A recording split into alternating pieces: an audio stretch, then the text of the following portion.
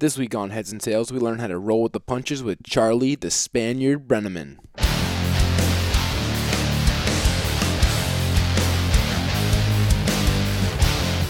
This is Kevin Som. You're listening to the Heads and Tails podcast. We share stories of perseverance and inspiration in sports and in life. One of Charlie's favorite quotes comes from the movie Rocky when he says to his son, "The world ain't all sunshine and rainbows. It's a very mean and nasty place, and no matter how tough you think you are, it'll always beat you down if you let it. It ain't about how hard you get hit. It's about how hard you can get hit and keep moving forward. How much can you take and keep moving forward? That's how winning is done." Charlie has continually done this his whole life, and we get a first-hand look into how Charlie was able to pick himself up time and time again. Before we get any further into this episode, I want to remind you guys to please subscribe on iTunes and Stitcher and leave us a review. And this way, that helps us spread our message further and further each week. If you never want to miss an episode, make sure you follow us on Instagram at Heads and Tails. That's heads as in multiple heads, the letter N, and then tails spelled Tales. Same thing goes on Twitter. Just add a little POD on the end and search for us on Facebook. And without further ado, here's Charlie the Spaniard Brenneman. I generally don't think anything. I just think whatever. I'm a normal person who lives on a normal street. Right. So it's hard for me to Think step that way? outside. Step outside. But then when I'm looking, I'm like, I guess I've done some It's pretty fun cool, things. yeah. I've done some pretty neat things. Yeah, it's interesting. All right, so we'll get going. All right, so this week on Heads and Tails, I'm interviewing Charlie the Spaniard Brenneman, former D1 wrestler, Spanish teacher, UFC athlete, Pros vs. Joes champion, motivational speaker, and author of the autobiography Driven. And although he doesn't always drink beer, when he does, he prefers Dos Equis because he is the most interesting man in the world. He doesn't really drink beer anymore. I wouldn't think you would, but when I was writing that down your intro, I was like, this is the most interesting man in the world. I tell you what, the only time I drink beer anymore is when I grill. And I grill in the summer, and I only do it because that's what my brothers and my dad did. Okay, so yeah. I just drink a beer when I grill. One in Rome, yeah. All right, so Charlie experienced a lot of obstacles that he overcame to kind of achieve his goals. He always has this burning desire in him to do something, great and extraordinary with his life. And I read his book, and it was awesome. And after this episode, you should go over to Amazon and buy it, and we'll have him plug it at the end. We're just going to talk about some of the injuries he went through and how he overcame that, and just kind of the mentality of an athlete to get to the top. So, Charlie, what sports did you play growing up and stuff like that? When I was 8 years old, I started wrestling. So the sport of wrestling is me to a T. So if someone asks what I do or who I am, I always say fighting is what I do, wrestling is who I am. Okay. And I look at that, and having just gone the last couple of weeks in Division I Nationals, where over in New York, and before that, the Pennsylvania High School States, went and watching all these guys, and it's just the sport of wrestling, for me, especially the sport of wrestling, I'm sure for other people they have other sports that they prefer, but just the purity of it. And the lessons and being front and center in front of it's just thousands you, right? of just you. And there's no money, there's no fame, there's no sponsorships. It's you and a dream that you had since you were a kid. Right. The way our high school was, like, we had a weight room, and then there's the wrestling room that was attached to it by this glass door. And we'd be working out in the winter in the weight room for football while the wrestling kids were practicing. And this window would be all fogged up and steamed up. There'd be handprints sliding down it. People were writing help me on there. Yeah. I was like, I definitely don't want to do that. It's one of those things that you do and you love, but you hate, and then when it's gone, you love it and you wish you had it. Right. Do you see any benefit to being a multi-sport athlete? Like, did playing other sports help you in wrestling? I don't know that it helped me in wrestling, but I do definitely see the benefit in being a multi-sport athlete, especially at a young age. And there's a thing now where it's isolation or just specification from a young age. Kids need to experience, kids need to do. Right. And then when you're in 10th, 11th, 12th grade. Then specialize? Then you specialize, yeah. But I do think, playing baseball, my hand-eye coordination, playing football with, again, different ways of controlling my body. Right. I absolutely think it helped. And I think wrestling definitely translates into a lot of sports, too, especially football. Some of the best football players on my team were all wrestlers. Yep. So. Yeah, and that's another thing with coaches. Smaller schools, a lot of times they'll encourage to play multiple sports, but a lot of times it's no, my football's playing football, my wrestler's wrestling, but it's they perfectly complement each other. Right. Did you have any goal-setting strategies as a kid in terms of wrestling? Yeah, I talk about this a lot. So I do a lot of speaking with young people when I Right. talk about setting and pursuing goals. For me, it all started at a very young age with my vision. I knew what I wanted to do. I knew I wanted to be a wrestler. I was raised in a wrestling family. My dad, my uncle, my brothers, my community, it was a wrestling community, and I was surrounded with it. So I knew I wanted to do that. And for as long as I can remember wanting anything, I wanted to be a PIAA state champ. All right, so that leads nicely into qualifying for the state finals twice, and you came up short both times. So can you talk us through like what was going through your head at that time? I know in your book you talk about self-doubt, and that's something that every athlete does and that I've done. And like when I was reading it in your book, I was thinking about like what I do or what like I did as a athlete, and I did the same exact thing. It's like, why me? Like why should I win this or that? So can you talk about, what was going through your head and where you think you fell short? Yeah, I got to state finals 2 years in a row, my junior and senior year, and that was the first opportunity in my life where I really had to accomplish a life goal. That was it. That was my first life goal, to win a state championship. Right, and I wanted to do that too in football. Yep. Yeah. And did you win? No. Yeah, well. I got helicoptered off the field instead with my bleeding brain. But. True. But what we'll learn is it's not all about that. Right. But I remember thinking, before my junior year, I remember thinking in my head, I'm kind of overmatched. This guy's really good. He dropped down a weight class. He's bigger, older. Those were my thoughts. Right. Obviously not good thoughts. No. Going into my senior year, it was kind of like I forgot I had to perform. I forgot that there were two guys vying for a state title, and I was just one of the two. Right. And I went out there, and I took him down right off the bat, and then the first sign of adversity, it was like the whole world just in my mind turned against me, and it was like, oh, I'm going to do it again. And then as soon as I felt that, it was just a downward spiral. Yeah, having those negative thoughts in your head, right?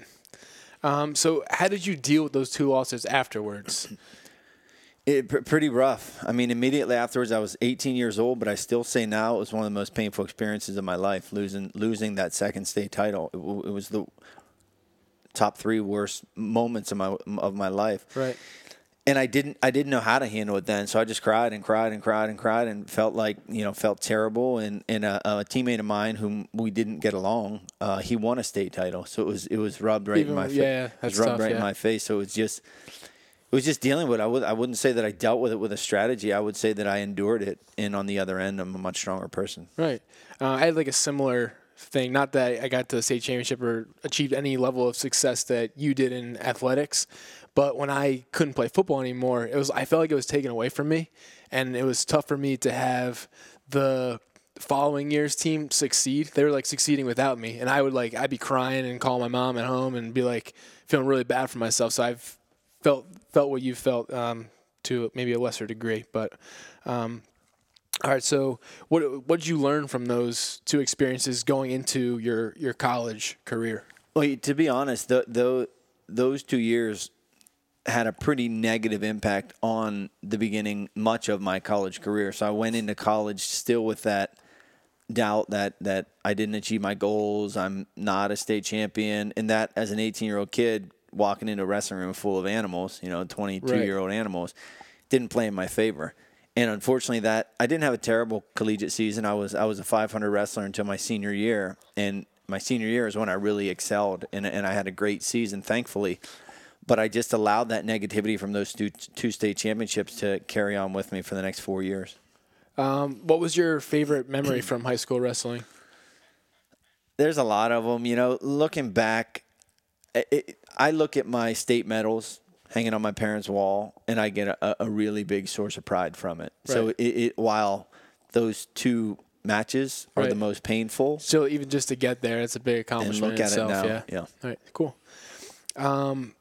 So why did you choose to go to Lock Haven? What was it about the school that made you want to go there? Was it your relationship with the coaches or? Well, again, another one of my goals had been to get a full ride to college, and I was offered a couple full rides, but they were really far away, or it was Division II. So I ended up picking Lock Haven just because, if anyone knows Lock Haven wrestling or college coaching, Rocky Bonomo was my coach at Lock Haven. And my other coach was Carl Poff, but Rocky Bonomo developed into one of my favorite people that I've ever met. He's hilarious. Him and his twin brother, they act like they're 14 years old, to be honest. But it was a combination of Rock and Poff and just the small atmosphere. you know, at that time, I wasn't mentally tough enough to go to Penn State and wrestle with the big dogs. Right. Why do you just because of like what happened in high school or in hindsight, I know that now because I know where I'm at mentally now, right, and where I wasn't at back then. That's awesome that you kind of realized that. Okay, so what was your favorite memory from your college wrestling career? At Nationals, my senior year, in the round of 16 to get into the round of 16, you have to win 2 more times to become an All-American. And to get to the round of 16 is a big deal. To get to the round of 12 is an even bigger deal. And I remember I was wrestling a kid from Hofstra who, again, should have beaten me. I beat several kids that should have beaten me. And I remember there was about 40 seconds left, and I had reversed him or taken him down, won a scramble that put me up by 3 or 4 points. And it was essentially, I'm not going to lose this match now. So in the kind of the very end of this scramble, I looked over at my coach and I started smiling because I knew that I won. And I was looking at him like totally out of the match. And he said, "Get in the match, wrestle, keep wrestling." So that was a memory that sticks out. All right, cool. Talk about when you started to get this desire. So did you study like education at school to become a Spanish teacher? Yep, yeah, secondary ed Spanish, and my goal, and then what ended up happening is I went back home to my hometown and got a Spanish teaching job and the assistant wrestling coach position. All right. And then at this point in time, you started to get these feelings of like you needed a greater purpose, right? Can you talk about how you got onto the show Pros versus Joes and how that all went down? Yeah, and a lot of people, it's funny, most people don't even know that Pros versus Joes happened, but then some people, that's the only thing they know that happened, and they don't know the UFC happened in my life. Oh, really? Okay. Yeah. So with with Pros versus Joes, I was coaching wrestling. We went to a coach's clinic in Ohio, filled out some paperwork. Through that, I got some junk mail, and this turned out to not be junk mail. This turned out to be this spark of my professional fighting career. But I ended up going out to Los Angeles, playing against 10 professional athletes in a variety of sports, ended up winning, won some money, won a car, came home. And when I got home, I was like, I can do this. I can compete. I need to find something to compete in. Right. And, you know, that was kind of leading into fighting. It was like, that's the only thing I can do is grab at people and throw them down. Right. What was your favorite memory from Pros versus Joes? And I know you had to try to tackle Herschel Walker. Yeah. What was it like that? Were you freaking out? It didn't even happen really because so he was running down the sideline and we were coming at a 45-degree angle. Right. To try to tackle him, but it didn't even happen. I barely even touched his thigh. But I just remember when I did touch his thigh thinking, holy crap, these things are rocks. This is just from doing 800 push-ups a day? Yeah, exactly. But I believe that he did do them because it was super tough. But from there, I talked a little bit of smack to Goldberg, the wrestler Goldberg. You mentioned that in your book, yeah. And he laid into me, man. And was he serious? Or well, I thought he was serious. It was during the filming. And he was serious, telling me he was going to destroy me and this and that, and I'm a little pipsqueak, et cetera. Oh, my God. Yeah. And then afterwards, I essentially ran up to him. I was like, dude, I was just doing it for the camera. He's like, kid, don't worry about it. I was just playing it up. And I was like, thank God. Yeah, don't kill me. That's funny. All right, so you won Pros versus Joes, and then you came back for like another show they were doing with all the winners, right? Yep. And then you won that one. So yeah. What was that experience like? It was awesome. I got to bring my brother with me, and we have the video, and we'll show our daughters when they're older. It's really funny. That's cool, yeah. It was awesome, and that really started the relationship between my brother and I. He's played a big role in my career. Yeah, you talk about him a lot in your book. And what'd you call him? It's Chad? Chad, yeah. But it has that capital A. Yeah, it's so it stands for Chief Advisor. Oh, okay, so gotcha, I just take the the chief and the advisor and gotcha, put them Chad, together. I like it. Yep. Yeah, when I was reading, I was like, wait. Yeah. I get it now, though. Okay, so now let's talk about your transition to MMA and then eventually making it to the UFC. And just to give you some background on my knowledge of UFC, it's very minimal. Yep. Partially because I find it hard to watch with what my head has gone through. I hear you. And I just don't like seeing guys get their heads beaten. But I took an interest, with this interview. Yeah, so that's a very understandable thing, and I tell the example often. My dad's dad, who grew up in a small town in Pennsylvania, grew up on a farm, and they're the most conservative people in the world. So explaining to them what I was doing and why I was doing it, right? It took some. I wouldn't say persuasion, but it took some understanding on their end to be okay with it. But whenever I was searching for that sense of purpose you were talking about when I was teaching, sorry, that was my dog, my dog playing around. When I was searching for that sense of purpose, like I said, the only thing I knew how to do was wrestle and be physical, and I didn't have that anymore. Right. And the sport was coming up, and a friend of mine, Frankie Edgar, had just signed with the UFC, and I thought, man, maybe I can do that. And I did it. You know, not a lot of people do that. Not a lot of people say I want to do it and then do it, but right. I couldn't not do it. Put it that way. The regret, not even the regret, man, just the power, the persuasion of not doing it was more than I could bear. Right. So I had to do it. And, you know, I just took the proper steps and moved to New Jersey and trained in New York, New Jersey, and that's where it all began. All right. I know you said that some people would hate on you on like Twitter and stuff. Yeah. What was some of the worst things that people said to you, and like how did you react to that? So it's a you know, if you are one of those people, stop being one of those people, because it's no good for anyone involved. Right. But I mean, I've gotten everything, man. I've gotten like, he doesn't deserve. I was actually told, not to me, but by way of someone else, straight from the boss, that I'd rather watch paint dry than watch Charlie fight. What? Or I'd rather scratch my eyeballs out than watch Charlie fight. Yeah, it doesn't feel good, yeah. No. And then on social media, just everything, man. You're worthless. You're terrible. You suck. You don't deserve to be in the UFC. You're the worst fighter ever in the UFC. Right. And you talked about how, like, you need to promote yourself, right? Like, it's important to promote yourself as an MMA athlete, because no one's going to do it for you, right? Yep. So it's not like you can ignore social media. It's like you can't always get away with it. Yeah, and you know, there's people, my wife, you know, she'll say, I wish I could get off Facebook. I'm going to delete Facebook. And then I say, yeah, me too, but I kind of can't, because it's how I promote myself. So I've gotten, honestly, I pay no mind to it anymore, because I hit rock bottom where it just got to me so much that, there was no choice. Okay, I just have to stop caring now. Right. Stop caring. Sometimes that's all you got to do.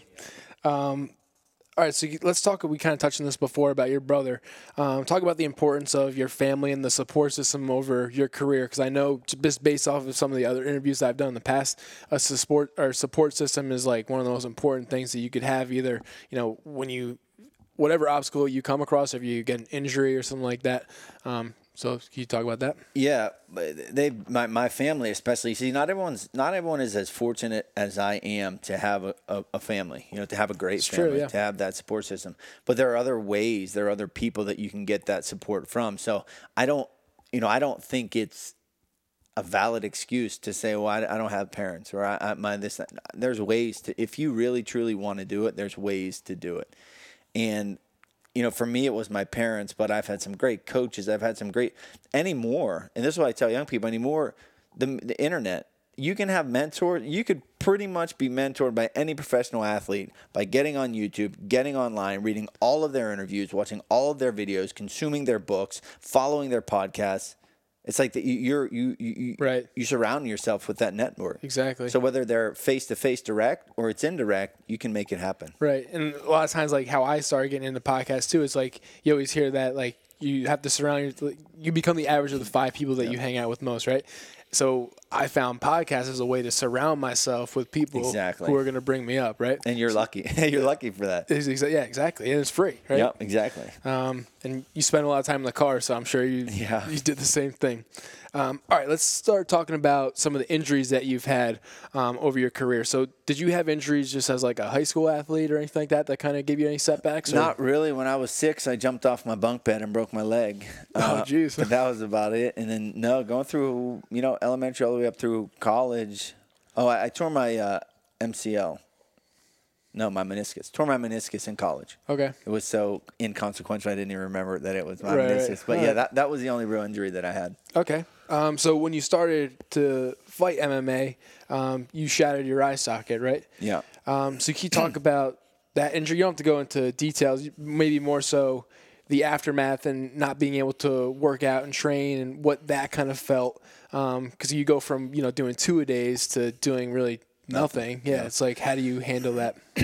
Yeah, that was a big deal for me because it was the first, major injury after my knee, and that was the first instance where I thought, oh man, maybe I can't fight anymore, because I didn't know how bad it was. I didn't Right. know what a shattered eye socket meant. I didn't know anything. So it was the first, like, my mortality as a fighter was struck. Right. And then just not being able to do anything. I couldn't fight, but I had to do something. I had to make a living, and I was working construction for a friend of mine who has a business. I remember I was up on scaffolding. It was probably 40 feet high, and I had straight double vision. And I'm walking on the scaffolding, looking down that silver scaffolding. Because of the injury, right? Because of the Yeah. injury. And I'm seeing 2 of these planks, and I'm literally 40 feet in the air. And I'm thinking, like, what am I doing? Yeah. And guys, like, down on the ground, guys are throwing, like, shingles at me, and I have no depth perception. Right. I can't see what's coming my way. Close one eye? Yeah, well, eventually, I caught on to that. But so that was a big deal, and that was a rough, that was a rough aftermath. Yeah, when I had my first head surgery, I had double vision after that too, and it's like one of those things. You're like, is this ever going to go away? Yeah. Like, it's kind of scary. And did you have any restrictions put on your driving? No, about a year or two ago, I had this like seizure episode where they restricted my driving for a while, but then they kind of figured out that it wasn't like an epileptic episode. Yeah. It was more so because I have brain damage. Like, I passed out. So, like, I have a history of when I get sick and throw up that I pass out. But now I just throw up, pass out, and have a seizure because, like, that's just how my neurons are firing or Yeah. whatever. But, yeah, it's a scary place to be for sure. So, speaking of concussions, Yep. what kind of concussions did you have? I know you talked about one in your book, and Yeah. I'd like to kind of talk about how you handled that versus how I handled that as a good example for athletes. So I think about this a lot, and I try to think back through my whole everything, my life. Wrestling. Wrestling's a rough sport too. And then I played high school football, then professional fighting. So I think about it a lot. Documented. That was my only documented concussion when I got knocked out. I'm confident I've had a couple more that were undocumented. Like, what kind of instances that you remember? Like, what did you experience? To be honest, well, okay. So one, when I got kicked by Anthony Johnson, that I'm guessing. Yeah. And then probably 1 or 2 of my other fights, I didn't really have many follow-up symptoms. The Anthony Johnson one, I woke up in the middle of the night and the room was spinning. Right. So I kind of thought, okay, this is Something's messed not up here, normal. yeah. Something's not good right now. Right. And the other ones, to be honest, I'm just assuming because I've lived a rough life. Right.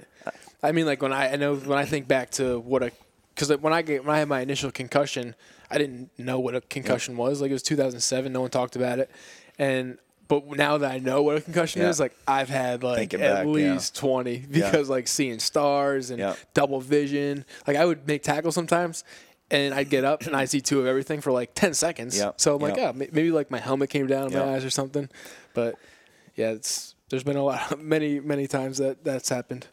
So do you ever worry about your body? And like, I know you said like sometimes you don't take fights if you play that like risk, benefit type thing. Yeah, and I mean, this is good. I like talking about it. It's uncomfortable to talk about it, and that should be kind of not a lesson, but maybe just a reference for people where they're at and what they choose to do. And I don't regret anything I've done, and I've lived my life in a way.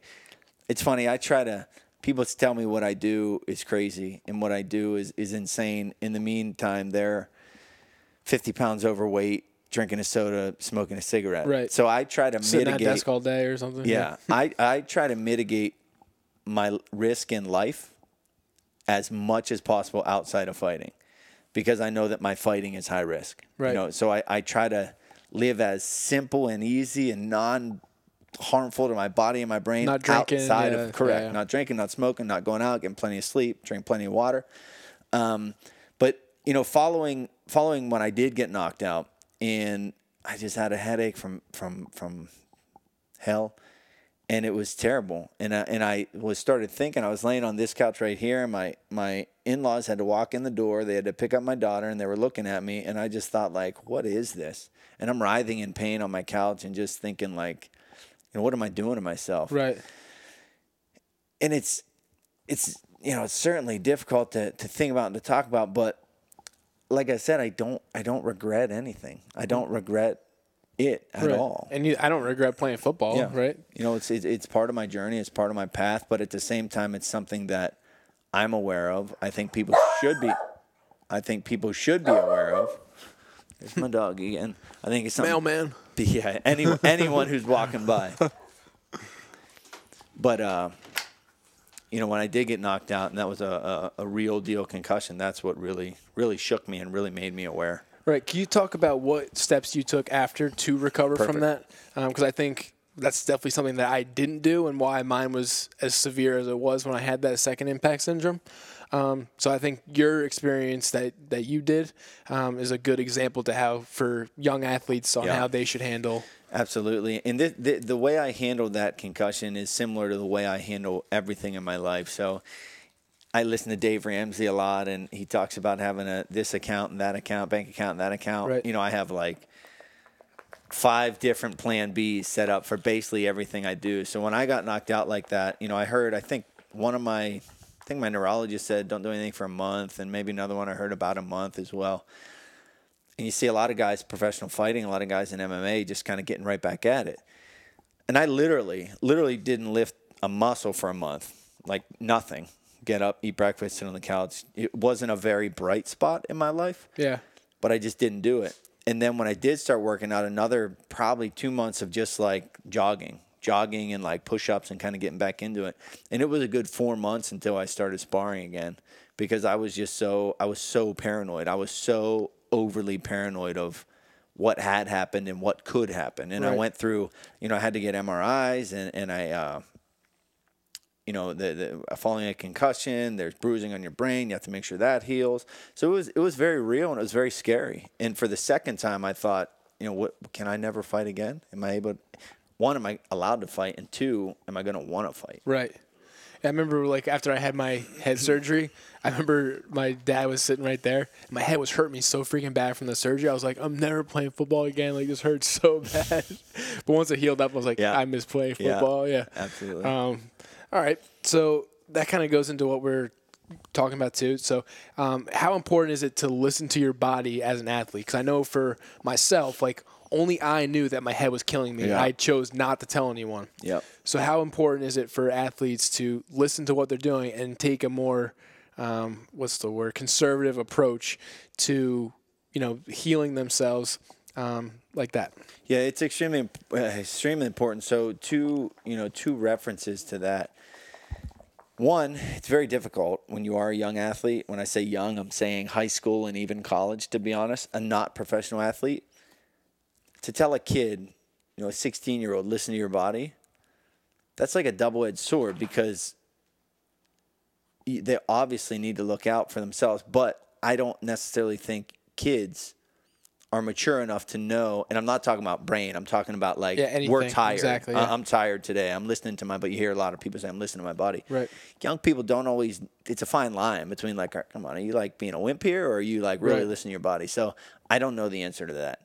In terms of sometimes you just know, I think that overrides all of that. Right. Sometimes you just know. When we haven't talked about it yet, but when I had a stroke, I just knew. I knew. I went to a doctor. They said it was vertigo. The people around me were like kind of saying like, oh, well, you look okay. You look good. You probably just give it some more time. But I knew, man. Something was wrong, yeah. I knew more than any doctor, more than anything. I knew that there was a problem in my brain. Right. And that reminds me of, like, sometimes you just know. Like, when I tell my story, the day that I had the second impact syndrome, I was sitting out at gym class because my head was hurting me so bad, but I still had to walk around the track for a warm-up or whatever. I was telling my friends the day I was about to go play a football game that I was definitely going to die that night because my head was hurting me so bad. So, like, that was a good indication of, like, I knew something was wrong, and I didn't say anything. And that's why, touching on what I said earlier, I mean, you were a kid, right? 17, But you knew. Yeah. So I don't know the answer to what I was saying. I don't know a way other than better testing, other than more conservative measures. Know, all right, so now you want to talk about the stroke situation. You also don't have to because I don't want to give away too much of your book here. Yeah. No, I mean, I'll keep it. I'll keep it on the surface. But yeah, I was getting ready to hop on the subway and go into New York to train. And I went to the bathroom in the morning, and I turned around, and the world just started spinning. And it didn't stop spinning for 4 days. And I had no idea what was going on. At the end of the 4th day, and I detail it in my book, but at the end of that 4th day, I basically willed myself, get up, get up. And my wife and I got married later, 8 months later, but we had to go look at the wedding location. So I got in my car and I drove home. And I remember driving home, like, turning. I'm turning. You can't see me, but I'm like turning to look for traffic. And I remember it was just like whoom, whoom. Every time I would turn my head, it was like, I'm sure you know what I'm talking about, but it was just like that, like, woo, nausea, and just like that powerful, like, bam. And I sat through the meeting at our wedding location, and like my mother-in-law was like, why did he drive? And my wife is like, you're not driving home. And I'm like, no, I'm okay. I'm good. Yeah, of course I'm good. Yeah, I'm good. And then, sitting on it for a couple more days, I remember I was sitting on my couch and I was like, Dad, I'm not right. I'm not right. I need to get an MRI. All right. Yeah, it's definitely scary, and definitely go check out his book to find out all the details about that experience. So you talk a ton about your training volume in your book. And like when I'm reading it, I was like, how the hell is this guy doing what he does every single day? Can you talk about how you like recovered? Like what'd you do to recover? Like, drinking a lot of water, sleeping right? Like what did you do to be able to handle that training volume? I think a couple things. One, I certainly didn't recover as well as I should have. I didn't have the proper nutrition, and I probably did have the proper rest, but I certainly didn't have the proper nutrition. And kind of my motto, which doesn't really necessarily make sense completely, is I redline it. Like I redline it in my training. I redline it in my attitude and my drive. I just redline it. And it's almost like I'm redlining it till the wheels fall off. And sometimes, yeah. The wheels haven't fallen off. Like current day, we were talking a little bit before the interview. I'm not officially retired. There's a good chance that I won't fight again, but maybe I will fight again. So how do I live my life? Well, I get up every morning at 5 o'clock.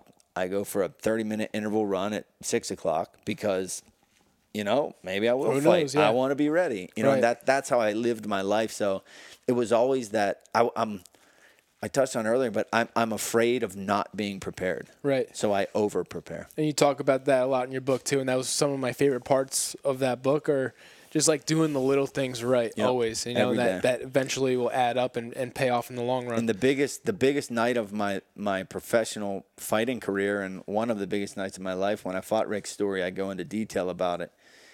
But I mean, it was all how I lived the previous 20 years. Right. It had nothing to do with, it had a little bit to do with that night, but the fight was won in the 20 years prior to that week. Right. That's awesome. And yeah, definitely read the book for that story alone. That was by far like the biggest highlight and the biggest like aha moment type thing, especially for any young athlete who reads that, just to like live your life the right way. Like don't go to the party, on the, the night after the game or whatever. Like, And I'm sure you're not perfect. Neither of us. Exactly. Nobody is. But it's like the things that I've experienced, I teach either the things I've done that work, right, or the things I didn't do that I should have done. Right. So I'm coming at it from both angles. But at the end of the day, these are the things that you should do. Right. All right. Awesome. Do you think that it's bad for athletes to find an identity in a sport? Because I know that's what I did, and I think that's why when I was told I couldn't play football anymore, why I struggled for so long. I struggled for probably like 4 years after that, trying to find like, what the hell do I do now? I think absolutely to be an extremely successful athlete, to be the best in the world, your identity has to be in your sport. Right, fully immersed, like all in. Absolutely. Yeah. I mean, if you look at all the top athletes, they are it. They are their sport. Caveat to that. I think and this is why my passion is working with young athletes. Young, and when I say young, I mean I'm 35, so a 25-year-old athlete's a young athlete to me. Right. But is when you get to that 20, 21, 22, or later in your professional career, there needs to be instruction. There needs to be, I don't want to necessarily say courses, but there needs to be people who teach those people that what transition, to do. Yeah. Because I'm living it right now, and I'm transitioning. And when I get on stage and I speak to a room full of young athletes or even corporate in a corporate setting, man, I love it, and I get emotional, and I walk off that stage, and I feel as good about myself as I did coming off the wrestling mat or out of the cage. Right. So I think it's extremely important. You need to, if you want to be the best, if you have a standard of excellence, I personally feel you almost have to be immersed in that culture. Right. But the danger is not having a plan for when it's over. Right. And you see that in professional sports all the time, and it's a sad thing to see. But like I said, there needs to be an infrastructure to teach. Okay, hey man, you're 22 years old. Your wrestling career is over. Let's look at your attributes. Let's look at your assets. Yeah, where you're good at. Where are you going to fill that void? When you're in the working world. Right. How are you going to do that? Yeah, I interned at the NFL Player Association when I was in grad school, and that's part of the reason why I even went to Georgetown, is because I wanted to go to DC and intern at the NFLPA so I could help out with health and safety stuff. And they have a program called they have this Players Trust. I have a couple of friends that actually work there now, and they help the athletes transition to life after football with whatever it may be, whether it's like getting physically fit again after they gained a lot of weight, or whether it's starting a business, or they're dealing with their finances. So it seems like that seems to be the trend, and that seems to be people are paying more attention to that aspect of being an athlete. And I think in the past, it hasn't, even been a thought for a lot of people. I'm kind of interested to hear about what the physical exams are before a UFC match, just like what they test out and stuff. So the physicals before the fight. So we have to get, leading up to the fights, that's what you're talking about, the health stuff? Yeah. Leading up to the fights, you have to get, and every fight is different. Every state is different. It all operates on states. And generally, you have to get an MRI, not before every fight, certainly. But I was gonna say, I'm like, that's no, certainly no. It's normally it's 3 years, sometimes it's 1 year. oh, okay. Follow up. Well, this is all leading up to the fight. So you generally have to get an MRI once. I think it was every 3 years. 3 years. Have an ophthalmology eye exam from an ophthalmologist, not an optometrist. There's a difference. Don't know what it is, but you got to go to an ophthalmologist. You got to get your blood work. So there's a trio of blood work you have to get done. And a general physical. So I believe that's it leading up to it. So then you get on site. Oh, that's it? Yeah, well, yeah, exactly. And also that costs money. And when you're not fighting, you got to pay for that? Yes. What? Yep. That is so messed up. We got to pay for it. Yep. That is so messed up. And MRIs are not cheap. Yeah. So I work in a hospital system, so I know what you're talking about. Well, if I got to get another MRI, I'm coming to you and I'm saying, how do I get one for free? I got to learn how to do it. That's that, and then you get on site for the week of the fight, and I'm referencing the UFC just because that's the biggest. And generally, there it's just a quick your heart rate, blood pressure, eyesight, reflexes, and that's pretty it. And you fill out a general questionnaire, much of what you have already filled out on your physical test. Go there, follow up. You sit down, you look at the guys, and this is like, I think there's room to improve here. When I got knocked out by Castillo, I don't think they sent me I chose when I got home to go to the hospital. I called and said, hey, I'd like to go get an MRI. They took care of it. But they sometimes they make you go, if you're still fuzzy after the fight or something, right. They'll make you go. But generally it's, how many fingers am I holding up? What's my name? Where you at? It's pretty quick.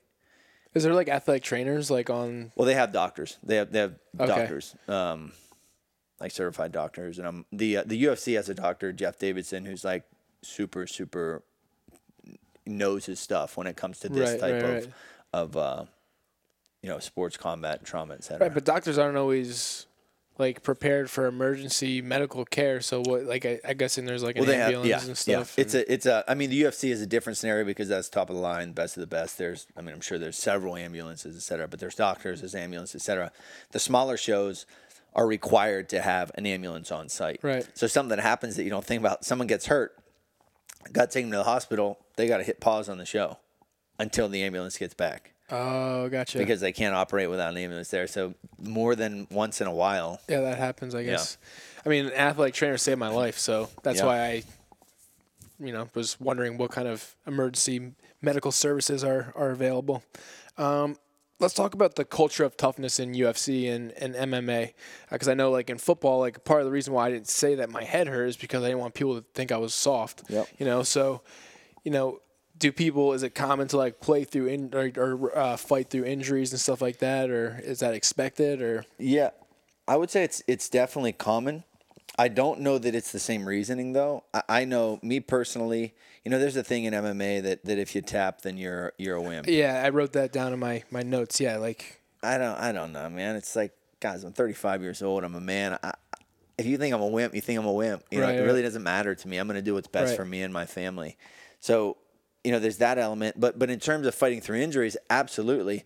But like I said, not necessarily because you're concerned about, am I a wimp? They're going to say whatever. But it's because it's your job and it's how you make money. Right. And if you're going to make 50 grand next month, you're sure as hell going to freaking find a way. and you get a concussion, and you got to pay your bills.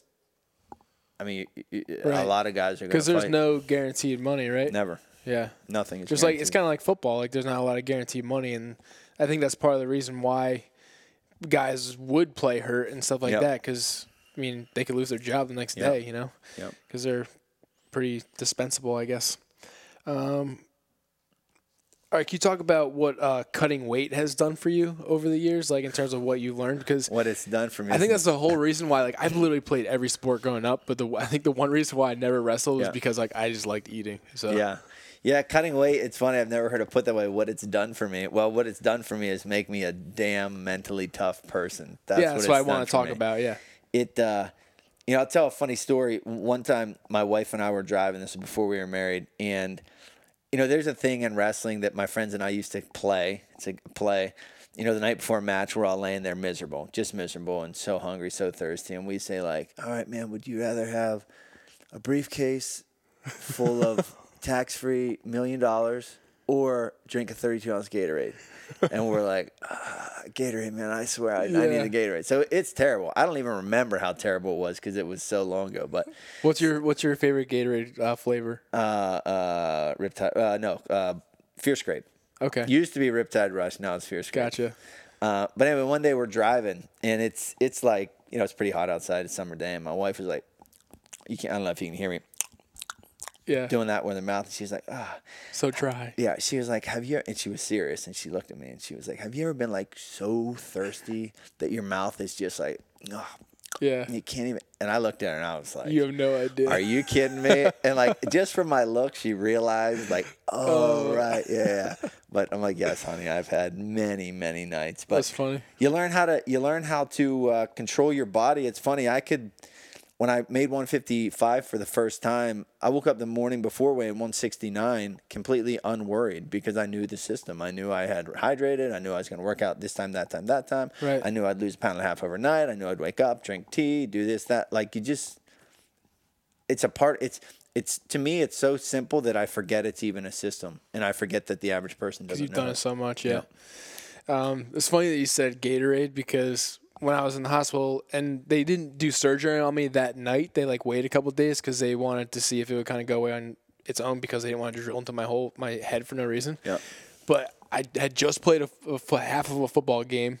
I was like dehydrated, and then I couldn't drink anything or eat anything for a couple of days. And I remember everyone that came into the room, I was like, all I want is an ice cold glass of yellow Gatorade. That's all I want. So I know exactly what you're talking about. That's funny that you say yellow Gatorade. Yeah, yellow Gatorade specifically. With my daughter, I say, honey, what flavor popsicle do you want?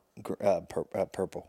Purple, yeah. It's great, honey. It's great. The flavor's great. We know. Everyone knows what the colors mean. Okay, so in terms of injury recovery and overcoming obstacles, which is what a lot of our audience is coming to us for, you said in your book, this is the one quote that I pulled out of it, one of many awesome stuff that's in there. I'm just saying I didn't want to take too much stuff out of your book. You say that you control your mind doesn't control you. And I always say on this show that, you can't control what happens to you in life, but you can always control how you respond. So can you, say something about, that quote and in terms of, getting over injuries and stuff like that? Yeah, I'm responsible for the greatest success of my athletic career, and I'm responsible for the greatest failure of my athletic career. And it all came down to the train of thought and what I believed was possible. When I lost my second state title, I knew I knew it. It's hard for me to say, it's cowardly, but I knew I was going to lose. I knew at that time, I knew my fate was to be a 2-time loser. I just knew it. and it happened. And then when I fought Rick Story, who was number 6 in the world, and I wasn't given a chance in heck, I knew I was going to win. I could have shut my eyes and won that fight because I just knew it. I just felt it. I believed it. I think every athlete's experienced that at some point in their career, that like the state of flow or whatever, where you're just like, you're just, and what it comes down to is look, doing everything right, busting your butt, living the best life possible does not guarantee success. Never, ever, ever is there a guarantee of success. But there is a guarantee that if you choose the alternative of not living life right, of not busting your butt, of not preparing, of not dedicating, there's no way in hell you're going to succeed. Right. It's like, if there's only a 0.05 chance it's going to happen, it's only going to happen if you choose the alternative of busting your butt. Exactly. That's good advice. What was the greatest obstacle that you came across throughout your career, whether it be high school, college, UFC, and how did you ultimately get over it? You know, I could go a lot of different directions with this, but I'll kind of focus on one that I talk a lot about in my book. So the biggest obstacle for me, ever since I started training for mixed martial arts and to get in the UFC, it's never been easy. I've had to travel. I've had to leave home. I've had to, I used to drive. I mean, I've done it multiple times, but I drove. When I was living in East Stroudsburg, Pennsylvania, I would drive to Philly, which the Princeton of the Poconos, as my football coach used to call it. He went there. That's good. Side note here, I'm the second most notable person to graduate from East Stroudsburg University behind James Franklin. Oh, yeah? Is there like a list? Yeah, on Wikipedia. Go to East Stroudsburg University. I went to grad school there. I'll link that up, yeah. Sport management guy, too, just like me. All right. Yep.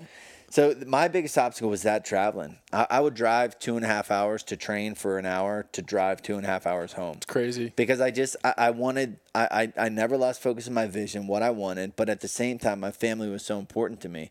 So I did them both at the same time. I lived both. And it got me to where I've gotten, which is pretty good. But it was never easy. And even present day, like to train with world champions, to train with black belts, I have to travel 1.5 hours, 2 hours. And it's not easy, but I chose to do it. I'm not using that as an excuse or a crutch. I own what I do and my choices I've made, but I dream. I dream. If anyone out there would like to loan me like $100,000 to pay guys in here to train with me in Harrisburg, I will gladly appreciate it. I dream of walking out my door, driving 5 miles, training, driving home, resting. Just didn't happen. So that's an obstacle that I dealt with and I handled and I endured. And, I think I did all right with it. Awesome. Yeah, a lot of your support system had a lot to do with that, but we'll let people read about that in your book. So for life after sports, what advice would you give to athletes who either it was their senior night and they're done playing, or they suffer a career-ending injury and they no longer can play anymore? The biggest thing, I get chills when you ask that question, because as my passion when I was young was wrestling, and then my passion was fighting in the UFC, and now I'm kind of combining two passions because I haven't lost that passion, but now I have this new one. It's answering that question that you just asked me, like, how can I help these young guys who are going to feel just like I felt? Yeah, I still feel that way. Yeah. So you're doing it. You're doing it right now. I'll backtrack. So what I would advise to them and to you to continue to do is, so you have all these qualities and skills that made you who you are, that made you a good athlete. It made you from playing sports. Yeah, from playing sports. Yeah. All right. So what I did is I wrote them down. And I developed a curriculum. Okay, these are my success principles. These are what I call my personally elements of excellence. So when I work with a kid, when I talk to a group, whether it's high school or whether it's corporation, I teach them my system of living. Right. So then it's like, all right, what is that system of living? What are you good at? What are your assets? What can you do? What did you learn from your sport? Then you, through process of elimination, find something else that excites you, that attracts you, that you have passion for, and then you apply those skills, that curriculum to that new facet, and you go at it, 100%. All right. I like that.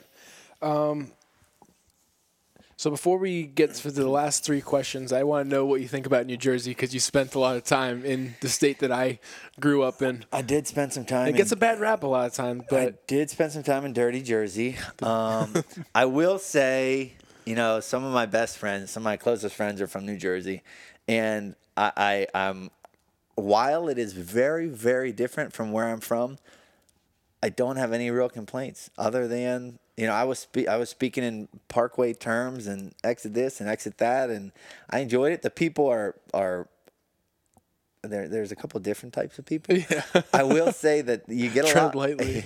yeah, you get a lot more smiles in Pennsylvania Yeah. than you do in New Jersey. The closer you get to New York, the Right. less I told smiles. you before that when I walked up to your front porch, I have crutches for those of you who don't know that I had knee surgery a few weeks ago.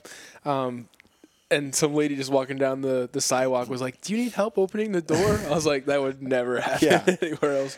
Like my neighbors don't even say that to me. Yeah. But I loved it, man. I had some great friends in New Jersey. I still do. And I made a nice little life there for a few years. Awesome. So what are your current goals for the future for yourself? So, you know Tony Robbins? You've heard of Tony yeah. Robbins? I want to be the Tony Robbins of young people. Okay. That's what I want to do. I want to be the most sought after youth speaker in the country. I think that's a cool idea too, because it's almost like a guy like Tony Robbins, like you don't even start thinking about him or hearing of him or what he does until you get to Exactly. be like our age or you know what I mean? Like, but you could really learn a ton from, you know, when you're a kid from that kind of stuff. And especially, you know, when you're transitioning to a life after sports, you know, like you're more prepared to handle those types of situations. And you know, I want to backtrack a little bit. So that's another thing. We all have a story. You have a story, man. Like you have a great story. You went through hell to get it, but it's yours. So own it. Right. So every one of you, and when I say you, I mean young athletes out there, you have you're living your story every single day. So take notes, write it down. You don't have to write a book, but just keep some notes, experiences, stories.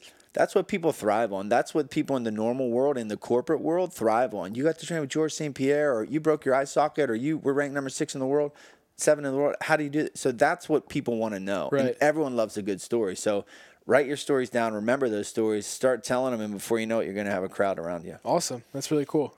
All right, let's plug your social media, your book, your speaking, everything. Everything I do is on my website, hosted at charlie-brenneman.com. If you have any trouble spelling it, just go to Google, type in Spaniard UFC, it'll come up. The Spaniard. The Spaniard, yeah. It has all my, I tried to get Spaniard.com, but it was like $4,000. I was like, no thanks. Yeah. I'll not do that. Same thing with when I was trying to buy Heads and Tails stuff. It's like, oh, you can pay $20,000 to get headsandtails.com. I'm like, no. Yeah, I think not. But everything's hosted there. My social media, Spaniard MMA on Twitter, Spaniard MMA on Snapchat, MMA Spaniard on Instagram and Facebook. Just type me in. I'm there. But I'll link it all up in my show notes yeah, too. and I blog regularly. I just put one out this morning. It's really thought-provoking, insightful, competition-based for people who want to do more and do better in life. I love that. I'm going to check that out too. All right, so the last 2 questions. What 3 things are you most grateful for right now? First and foremost, my family. And when I say my family, I'll get to my wife and my daughter next. But when I say my family, I mean the 6 of us. And I get emotional when I think about it, but I'm nothing without my nuclear family, my parents, my 3 siblings. Secondly, I'm extremely grateful for where you're sitting right now, my house. You know, my wife and I, well, my wife and daughter, and my house collectively. Right. You know, we live a simple life and we do our thing, and I'm extremely grateful for that. And I'm the last thing I'm grateful for is my burning desire to inspire people, especially young people. So I could feel that desire just being around you. I just love it. I follow The Rock.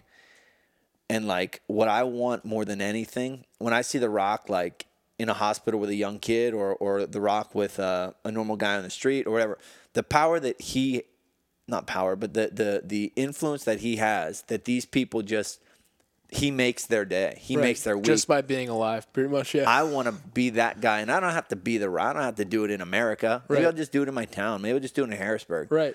But I just want to I want to be that person that a young kid or a regular person says, dang, I got to meet him. That's awesome. Right. And then it makes them do a little bit better in whatever they do. Cool. That's a cool answer. And then the last one that I finished all my podcasts with is, what's your personal definition of perseverance? Personal definition. If you're a Lewis House guy, that's kind of where I got it from. Yeah, what's your definition of greatness? Yeah. Personal definition of perseverance. I should have probably prepped this one a little bit. But perseverance to me, I don't want to give it like a wrestling metaphor or an MMA metaphor. You know, I love Rocky. And there's the quote in the last Rocky, it's not how hard you get hit, or it's not, you keep getting up and you keep getting up. I know for me in the sport of wrestling, perseverance is, I mean, it is wrestling. I mean, you look at the kids from the NCAAs who are losing national titles in front of like probably 500,000 people on TV. And then so perseverance to me is looking at your faults, looking at your failures, looking at your setbacks head on and just putting your shoulder down, a football reference, and just blasting right through them, man. Right. It's accepting your failures. It's looking in the mirror. Perseverance is looking in the mirror and seeing that hurt. Right. That is caused by these failures, and just wiping it off, getting ready, and moving forward. I love it. Thank you so much, Charlie, for taking time out of your day to sit down with me and tell your story. And for anyone listening to this, definitely go check out his book, Driven. I read it before the interview, and I loved it. I swear to God, it's got everything that I could ever possibly want. And like from the story, I was laughing the whole time. You know, it's inspirational, and it's got short chapters too. If you're into short chapters like me, it's awesome. Like there's nothing worse than open up a book and seeing that you have like 40 pages. You're like, oh God damn, it like makes you like now you want to read it. And I will say also, I didn't mention that, but the link is on my website. If you just go to my website, click on book, it'll come up. And if you do read the book, if you like the book, reviews are greatly appreciated. Okay, I know you know, and I'll reciprocate. I know you know, but reviews are how Kevin and how myself get seen by more and more people. So cool. I'll keep putting out good content. You guys keep reading and listening. Awesome. Thanks, Spaniard. I appreciate it, dude. Thanks, buddy.